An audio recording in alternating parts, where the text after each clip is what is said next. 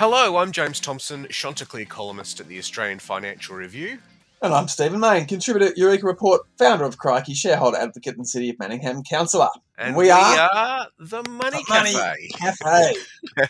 A little bit disjointed today because we're not in the physical cafe because I have COVID. I'm on day 4 and I'm not feeling too bad. I might be sounding a bit shabby, but Stephen, I'm going okay. And Alan's also indisposed, so I guess, Stephen, the inmates have taken over the asylum to some extent Well, here. we've lost the great AK, but we get to run amok while he's indisposed. I'm actually a bit fluey myself, so I'm glad we're doing this remotely. But Yes, there's well, more than enough to talk about, I must say, with all the market chaos overnight and the elections and everything. yeah, absolutely. Well, we should start with the election. We're only a few days out now, and I'd like a independent view, Stephen.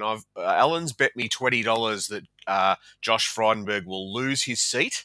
But speaking of betting markets, there's been a lot of money for the coalition in the last few days, and things seem to be tightening up. What's happening here? Yeah, well, I think Morrison has got a bit of a bump out of his policy launch and the super policy and some differentiation with Labor. I can't explain anything else as to why the polls haven't moved until the last 3 or 4 days. Yeah. So I think the Josh situation, Josh might just survive. I think this idea of we don't want Dutton, why would you knock off a future Prime Minister? But I was just seeing the TAB odds on Tim Wilson and Zoe Daniel. Zoe's at $1.35 and Tim Wilson's out to $3. So I think Zoe is the most certain teal winner. Yeah. And Josh, I still would put it 50-50, I think. Yeah.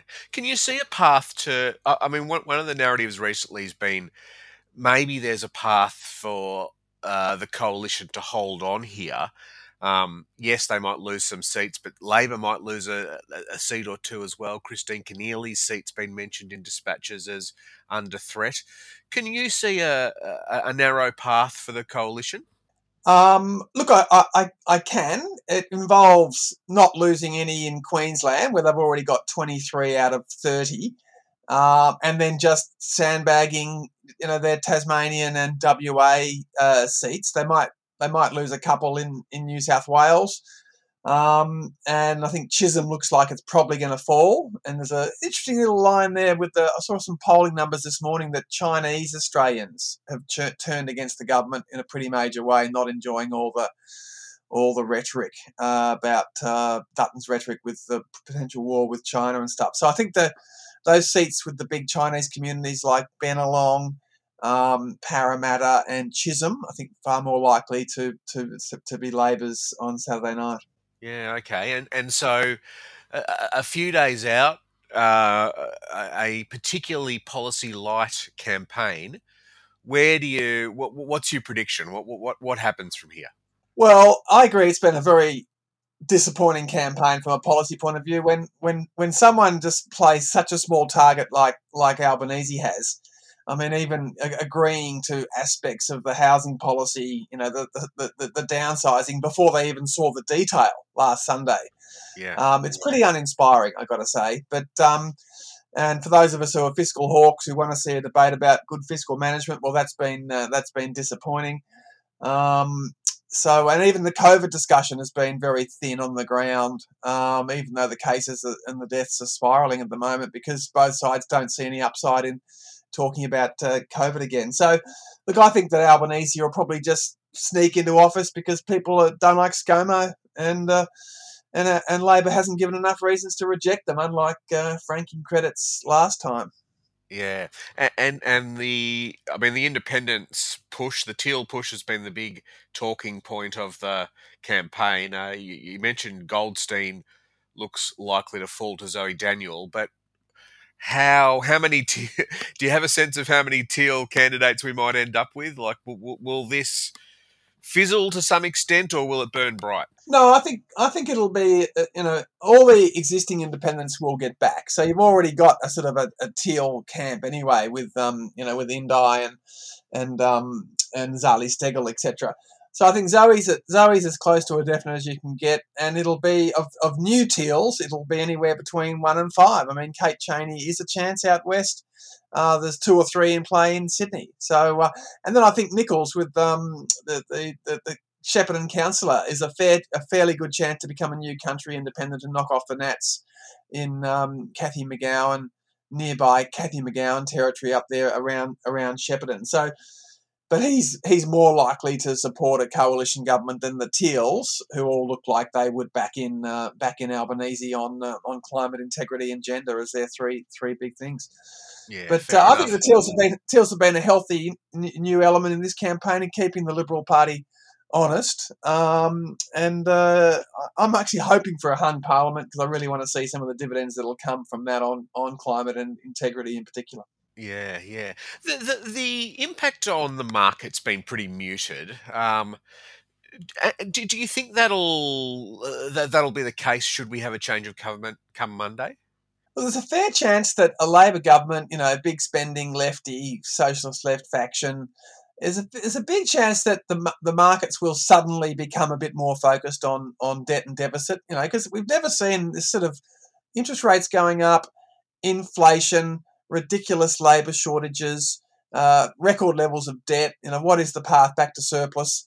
So I think there is a fair chance that Albanese will be subjected to a lot more scrutiny, market scrutiny, than the coalition has been getting. And that's partly because it's so rare to get a change of government in Australia. I mean, if this happens, it'll be only the fourth one that I can remember in my Yeah, 52 yeah, years.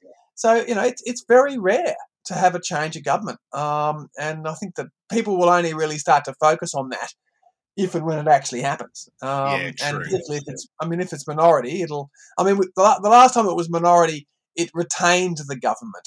So in Australia, we've never had a minority change of government before. That will be a whole new thing, and I think it will be quite chaotic, but ultimately for the better. Yeah. The interesting point to me on markets is climate policy. Uh, I wonder if if it was a Labor government come next week, or perhaps it might take a few weeks to get there, and we do have a more aggressive climate policy. I wonder if there might be a fair few corporates that welcome that, given they've tended to move faster than the government anyway with their own climate policies, and they might see that as a bit more certainty to invest behind. Oh, look, I agree. The BCA has been calling for more consistent policy. I mean, the Woodside AGM is underway now. Started at noon Eastern time, and we got the first vote on their climate report today. So all these corporates have gone a whole lot further than public policy has in Australia. I mean, I Yeah, was just attending the Eagers Automotive AGM this week, Australia's biggest car company, and I was just saying to them, look, most sophisticated economies have got a sunset date for petrol-driven cars, 2035 or 2040. Are we at risk of a hung parliament introducing a 2040 drop-dead date for the sale of traditional ICE cars? And they were saying, oh, we're not sure. But so I think, yeah, there's a fair chance there could be a big impact from significant movement on the climate policy front. And I think business broadly would welcome that because they're well ahead of the political game at the moment. yeah. Well, we don't need too much more chaos on markets because there's plenty as it is. Wall Street overnight was down 4%. The S&P 500, the Nasdaq, the poor old Nasdaq got smashed again.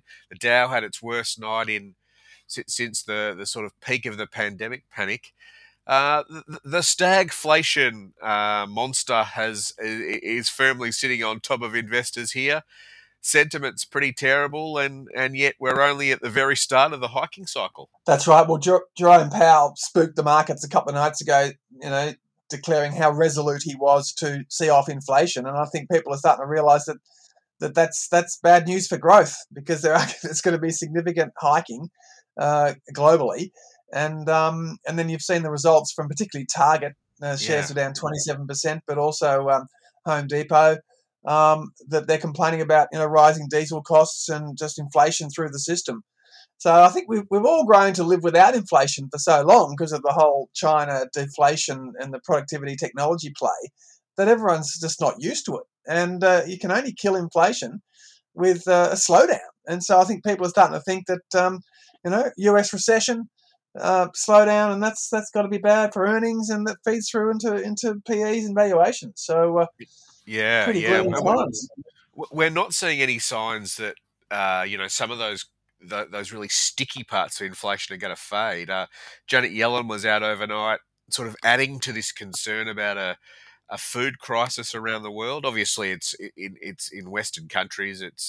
It's pretty muted, but there's some places around the world, some Asian countries, Sri Lanka is a good example, where getting your hands on fuel and food is starting to become a real issue. And that sort of inflation is going to prove pretty sticky and not easy to tame. I would have thought the target result's really interesting. I mean, this company's sort of been cruising along, and what they said last night was that their margin's going to fall 25% from sort of 8% of sales to 6% of sales because A, their costs are going up, but B, consumers have stopped spending on discretionary items. What's stunning, what always catches markets out is how quickly things change. Like, it's not so much the magnitude of the rate rises we've seen, but how fast attitudes are changing. And I guess we're lucky in a way, Stephen, that we haven't seen those pressures as much here in Australia.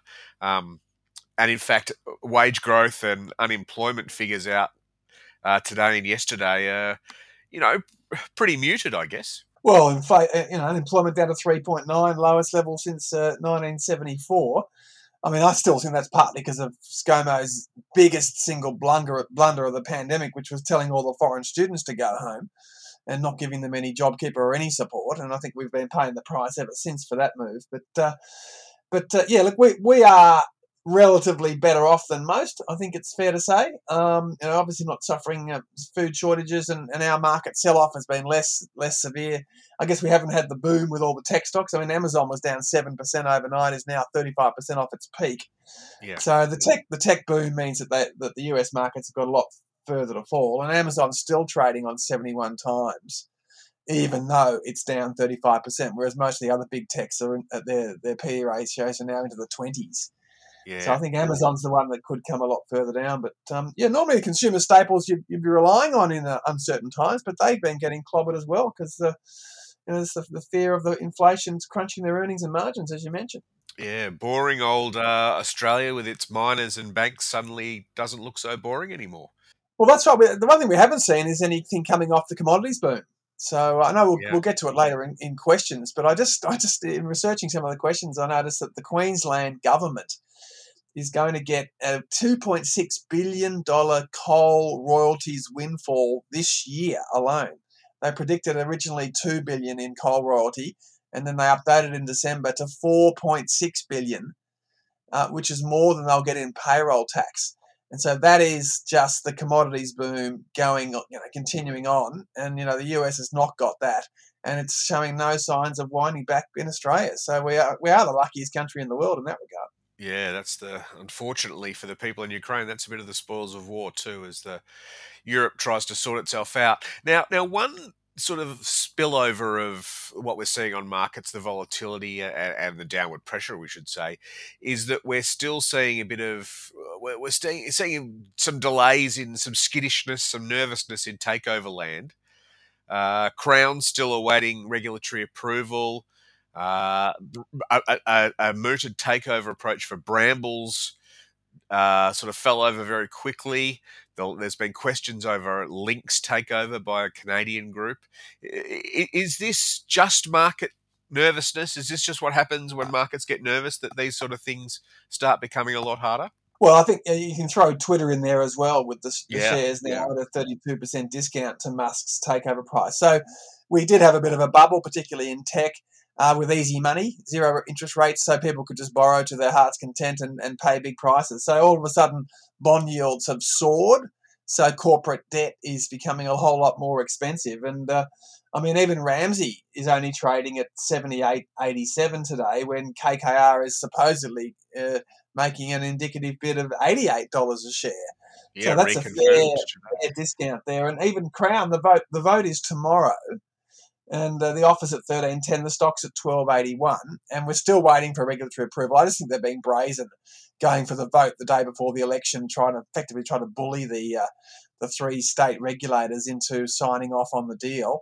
But they've all been very quiet, these state governments, about whether they really want Blackstone to take over Crown. And then the Link one, I mean, that was the takeover price from Diane Durham is $5.50, and the Link share price is $4.47. And the Canadian company Diane Durham, their share price is down 66% this year, and there's a heavily debt financed deal. So, yeah, I think you're not going to see these overpriced takeovers in an environment of rising interest rates and rising bond yields in particular. The risk premium is being thrown at the 10 years are out beyond 3%, and the spread with junk bonds versus the government yields has gone from sort of two. I think you wrote that this recent days has gone from like 2% premium to more than 4% premium for junk like corporate debt, and that's Yeah. making takeovers much harder to complete. It's amazing what happens when there's an actual cost to capital rather than the free money we've got used to. Stephen, should we jump into some questions? We've got some good ones, so Yes, let's do that. perhaps I might start. This is a question from Justin, who says he's wondering if we're able to decode or comment on a political ad from the United Australia Party, Clive Palmer's mob, which the ad says Clive's going to promise to bring back $1 trillion of Australian super from overseas to be invested in Australia to increase wages and living standards. And Justin asked, does this have any merit? Uh, um, Well, could I Clive force the super funds to stop investing overseas, do you think? Look, I think you could legislate about asset allocation with compulsory super. I mean, the fact that it's government legislation that compels the super to be put aside, so I can't see why the government theoretically couldn't legislate on that. But it'd be a stupid move because as the Sri Lankans are discovering, you need offshore reserves, you need US dollar reserves, offshore reserves in case you have some form of currency crisis. So Australia's compulsory super is nicely balanced between offshore and onshore A dollar assets and international assets. And I think it'd be madness to put an all eggs in the Aussie basket approach.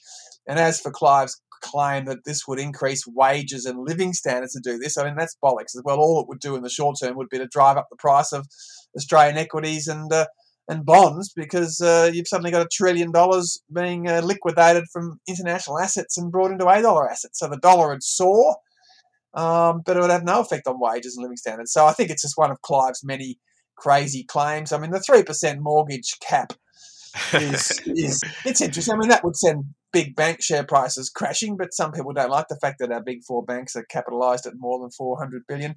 And as for the 15% customs duty on iron ore exports, I mean, that's a policy that hurts himself if ever there was one, given he gets royalties from iron ore in WA. But the Queensland coal taxes peak at 15% when the price goes above $150 a tonne.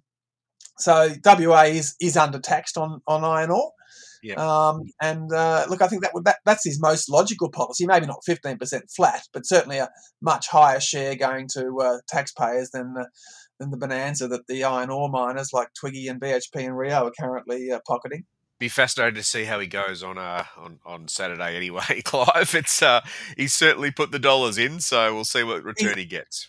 He's a chance to get into the Senate. I think that for me, that's almost the most interesting contest is who wins the last two spots in the Queensland Senate race between Campbell Newman for the Lib Dems, Pauline Hanson, Clive Palmer, and Matt Canavan as the second on the LNP ticket. So only a couple of those will get up. So I hope it's not Clive, to be honest, but we'll have to wait and see. Now, Jed says, thanks for a great podcast. What are your thoughts on Morrison's proposal to allow first home buyers to dip into their super? Surely such a policy would put upward pressure on house prices, negating the intended effect, much like the first home buyers grant. Yeah, well, I think that's right. I mean, definitely there will be upward pressure on house prices. But I think it's been interesting to follow this debate. I mean, the first that's everyone's first reaction, right? And it's clearly correct that most of this will just go into most of this will just push up house prices by the average amount people are going to be able to extract. But it's been interesting to me as the week's gone on that people have been thinking about this a bit more and about flexible / innovative ways to think about super and using it. So, yeah, I don't think this idea died quite as quickly as I thought it might. Yeah, I'd agree with that. I think that it's probably quite popular. I think it has helped them in the polls. It will cause a short term bump in housing prices, but that could easily be offset by, government cranking up supply down the track. Finally tackling negative gearing, and if you're really brave, capital gains tax exemptions on the family home. The thing I don't like about the policy is that people will get trapped in their first home when trying to trade Yeah. up to their second home. I think that's the unintended consequence there. So Well, um, and on that, Lincoln's got a good question regarding the policy. Is there a reasonable risk that some homes bought using superannuation savings will become uninsurable or unsellable due to increased floods and bushfire frequency in the year to come? Will the taxpayer be footing the bills for pensions and property buyouts? So that's a little, there's a few assumptions to be made there, a few leaps to be made, but they're not unreasonable leaps. Um, there are some unintended consequences that you'd have to think through, like, you know, people getting stuck in their first homes, homes being bought. How do you determine whether a capital gain comes from the property or a renovation? Or there would be a bit to be thought through with this policy. Yeah, look, I agree. I think it is sort of unnecessarily complex, and so is Labor's one, to be honest, the joint equity scheme as well. It just gets quite complicated, taking money out of super, giving it back, calculating the capital gain. What's the compounding rate you assume, etc., etc.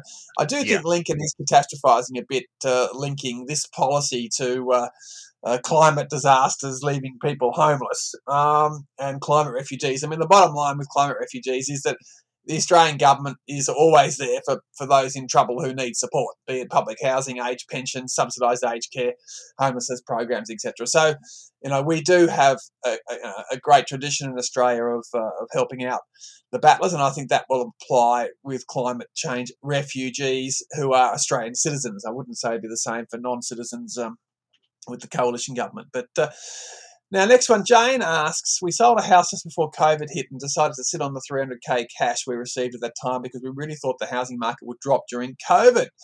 Bad idea in hindsight. But here we are 2 years later with the money in term deposits earning about 0.5%. We won't buy back in probably for another 12 to 18 months to see if prices come down a bit. So we're thinking of putting some of our money into a mortgage trust, Trilogy or Latrobe.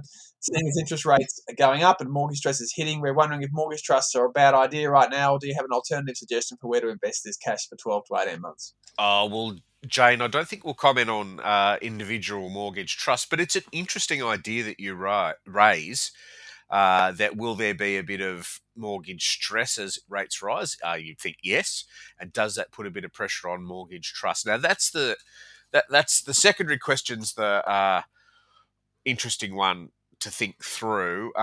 These are typically bigger pools of mortgages, so you should get a bit of diversification across the pool.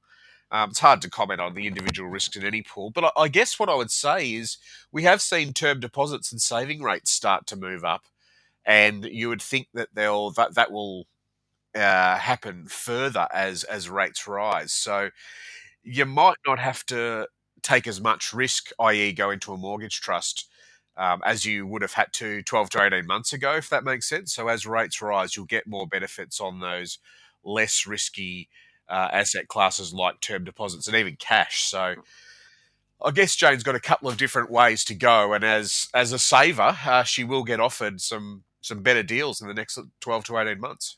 Yeah, look, that's true. Look, Jane, my point would be maybe take a balanced approach. With the market coming off, the share market coming off, you might, wait for the dips, but you could put 100k into shares, buying on the dips, ETFs, LICs, bank hybrids, and then even the bond yields. I mean, I just looked up this morning, 3-year Victorian government bonds are currently yielding just above 3%. So that beats a term deposit, and effectively it is a 3-year term deposit because they expire in 3 years' time, and you'll get the face value back. So, yeah, I think that I wouldn't be going all in with a single mortgage trust. That's for sure. To take a balanced approach, but you can certainly do better than 0.5% in a term deposit. That's for sure. Yeah, yeah. Okay, Sue Lee asks, now that Mike Cannon-Brookes has taken Stephen's advice and obtained a substantial shareholding of AGL, curious to what you think it means for shareholders. Stephen, will you be voting on the demerger proposal? What impacts will it have for climate action and energy supply demand and costs in Australia? I'm not a current shareholder, but thinking of becoming one so I can vote or direct my proxy. Might even get a dividend out of AGL. Stephen, the ownership issue seems to be uh, clearer by the day as Cannon Brooks gets his hands on actual shares rather than borrows them. Borrowing. Yeah, Um, I didn't like the acrobatics he was doing with borrowed stock through JP Morgan, but look, he's getting a few more real shares now. But yeah, he still claims to be speaking for 11.3%, which is enough to defeat it on its own because it's a 75% supermajority required, and more than 50% of the company is owned by 150,000 retail shareholders who usually don't bother to vote because the turnout rate was only a 38% at last year's annual meeting. So, Sue Lee, you can certainly buy a few shares. You need to buy them before Wednesday, June the 8th, to be on the register for the June 15 meeting. You'd have to vote at the meeting because you won't be sent a proxy form because they've already been sent out because the notice has gone out. So, but whatever happens, Sue Lee, I don't think your stake's going to be big enough to move the dial one way or the other. But I know that quite a few retail shareholders will be voting against, and I think the deal is dead. you think it's dead? Are you? Is there an AGL share in your wide portfolio, Stephen? I think I've got the usual 6 or 7. So yeah, I'll be certainly speaking. But look, I think I think that the meeting will not proceed because they'll release the proxies, knowing that it's been defeated, and they'll just simply cancel the meeting. It's very rare for a proposal to actually go down in a final completed vote. Normally, boards walk away to save the embarrassment. So I agree with Mark Cannon-Brookes that it makes more sense to keep it together if you want to accelerate closures as a coal power station closures as an integrated outfit. And if there's a change of government, I think that might also be better supported out of Canberra if that happens on Saturday. So very interesting corporate political combination situation there. Oh yeah, it's going to be a good couple of weeks. Absolutely. Now, Ben says, why are interest rates the only tool used to control inflation? If a lot of inflation is fueled by imports, why can't we temporarily reduce import tariffs? But what about independently raising taxes? At least then the money goes back into the community, not into banks' margins. We don't have Uh, much of the tariffs anymore, do we, no, James? I was To going to say we don't have many tariffs left. I know we have some tariffs on cars, but there's not a lot of car supply at the moment, so that's probably not a big factor. Um, the idea of raising taxes, well, yeah, that's what the MMT proponents suggest that the government should be doing at a time like this. Um, it's hard to see either of the political parties going for that at the moment, and so as Ben says, we're really left with the big hammer of interest rates to try and whack the nuanced nails of inflation. So yeah, yeah, I agree. The stimulus was going for too long globally, I think. Zero interest rates and money printing. It just went on too long, and now we're all paying the price with global inflation yeah, magnified by Russia, Ukraine, and COVID lockdowns. But look, the government did a great move with the fuel excise move in terms of inflation relief. That 22-cent cut was the biggest thing the federal government could have done. Other things they could do, they've only really got big taxes on alcohol and tobacco, which I don't think you'd get much support for doing that. And you're right that the luxury car tax kicks in at 33% for everything above 80,000 or 70,000 if it's a fuel efficient car. But the feds could actually choose to subsidise private health, and states could provide more energy rebates or cut the cost of public transport, which is subsidised anyway. So government does have a few tools to ease the cost of living crisis. It's a direct hit to the budget often, though, when you do that, as the fuel excise move shows. But I think the bottom line is we've got to stop money printing and put up interest rates for a bit to try and deal with this bubble and contain inflation. yeah, yeah. All right, so we better race through a few of these, Stephen. Last week, without a touch of sarcasm, Stephen suggested Greg Hunt was an excellent health minister, shoe-in for director at CSL. What do you believe he's achieved to receive such lofty praise? And what skills, knowledge, and capability does it take to be a director of Australia's third largest company? Robert says, perhaps I missed my calling. Well, Robert. Firstly, I'm not saying that Greg Hunt should be the CEO of CSL. I'm just saying he should be one of the 10 part-time directors.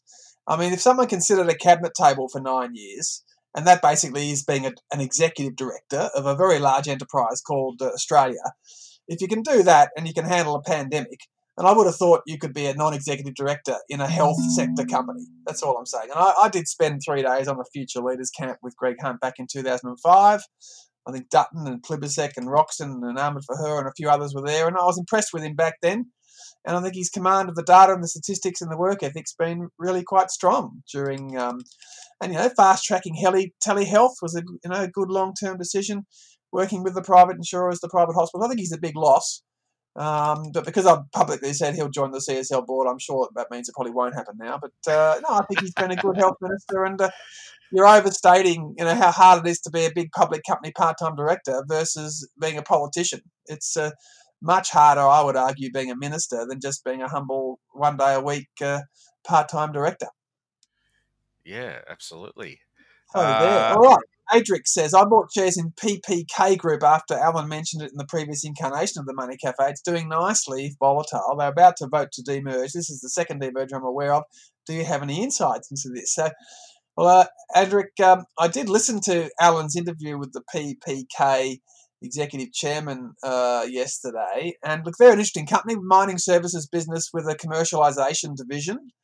They've done very well with handouts from this drunken sailor spending government. They got $6.5 million just last week for a battery technology program they're doing with Deakin University. So their stock has been as high as $23. It's now back to $3, but it was as low as 50 cents 2 or 3 years ago. So it's been a good ride as long as you've been in there for a while.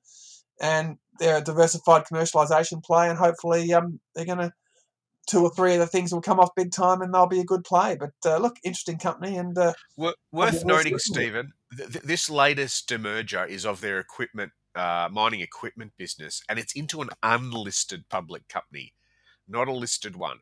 So it is worth noting that you'll be in an unlisted public company in this instance. So I would have thought that provides some challenges around liquidity, where when you want to sell out or buy more. So that's I just agree worth with that. noting. I didn't realise that, but and I also noticed they've got 4 directors. 3 of them are executives. They've got no females on the board, and all 4 of the directors have more than $5 million worth of stock. So this is a founder-led company without the governance niceties of independent oversight. Yes. So, I think you've always got to watch the governance challenges in those situations, in my view. So, all right. Well, Stephen, I think we've addressed the Queensland coal question through our earlier questions. So I'm going to jump to Ian's question, who's got a sledge for you. Ian, Stephen, for a smart bloke, you say some stupid stuff. $60 billion to buy out Transurban could be one of the worst government spending decisions I've ever heard of. But to use one of the most hated Queenslanders, Campbell Newman, as a role model for one of the most hated Victorians, Josh Frydenberg, was quite spectacular. Have you forgotten the unhinged vitriol Josh spewed out against Victoria when we were doing the hard yards against COVID?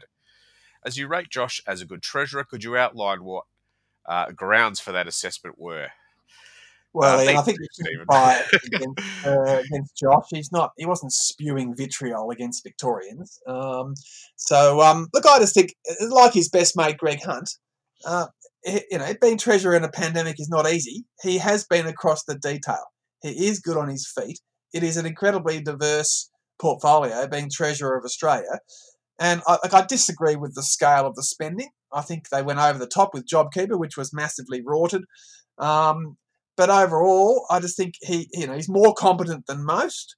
And I do think that the Victorian Liberals lack talent. And so if he does lose his seat, I'm just saying I think he's a better option to lead the Victorian Liberals, a la Campbell Newman, going from Lord Mayor to opposition leader, not in the Parliament. I'm just saying that's an option for him if he's unemployed on Monday. Yeah, fair enough. Fair enough. Oh, well, that's going to be one of the biggest watches of Saturday night, so that'll be good. Indeed. Just the last one. Colin says, can you suggest any strategies for stock picking, shares, or the like for income? I'm trying to develop a diversified defensive portfolio of fully franked shares to support my retired mother. You're in the right country, Colin. Australia specialises in dividend stocks, and look, uh, I guess the strategies are to look at dividend yields and think about. I'd be thinking particularly at the moment about which dividends you think are sustainable.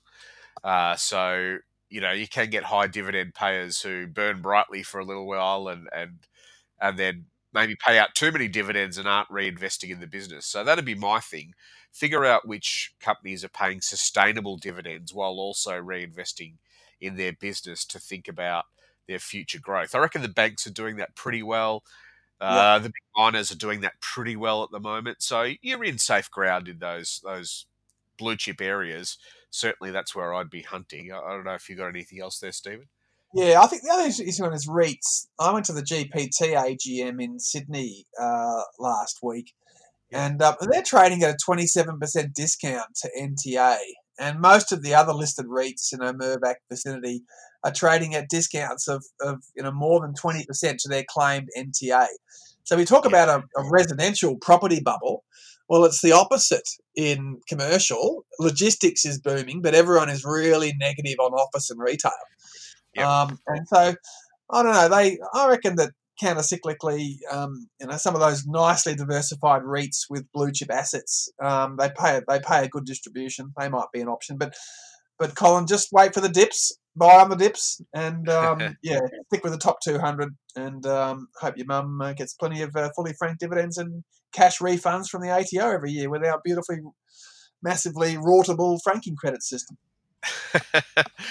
Well, thank you, Stephen. I should ask, what does Saturday night have in store for you? Will you be out on the hustings or? No, I'm not actually going to. I might go to a few booths and hand out a few anti-gambling flyers on the day. But no, I've got a friend's putting on a party, so we're all due there at 7:30. Same host we had 3 years ago, and I will confess that it was a bit of a glum mood. I won't say how I voted, but it's a bit of a glum mood with this crew, inner city Melbourne types, 3 years ago. So we'll see if we have a slightly different tone on Saturday night. But Well, it's going to be absolutely fascinating to watch. are you Thank you for or are listening you to.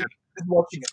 Well, look, I'm obviously still quarantined, so I think I'll be at home with the remote in hand, flicking the channels vigorously, and thinking Yeah. about what to say. I mean, I think whoever the next, whatever the next government looks like, it's going to have some serious challenges. The world's a pretty fast moving, fast changing place at the moment, so there's a Yeah, lot to and I think agree. about. And this will be the first election where a majority of people vote before election day. So we won't. I don't think we'll know a decision on the night because the postals, which will be at a record, won't be opened until Sunday afternoon. And the postals always traditionally are the Liberals' strongest area because older people tend to vote Conservative. So if you see a few, make sure you look for the booth by booth comparisons on Saturday night, adjusting for that because the Liberals will finish strongly with the postals and they won't be in the data on Saturday night. Yeah, right. Well, that's a good tip. That's a good tip. Well, thank you for listening to today's episode of the Money Cafe. I'll be back next week with Alan, hopefully in the Short Straw Cafe down in Hawthorne. So send in a question and we'll do our best to answer them. You can email themoneycafe@eurekareport.com.au. Until then, I'm James Thompson, Chanticleer columnist at the Australian Financial Review. And I'm Stephen Main, contributor at Eureka, founder of Crikey, shareholder advocate, City of Manningham councillor. And I'll see you in a couple of weeks. Happy Election Day. We'll see you soon.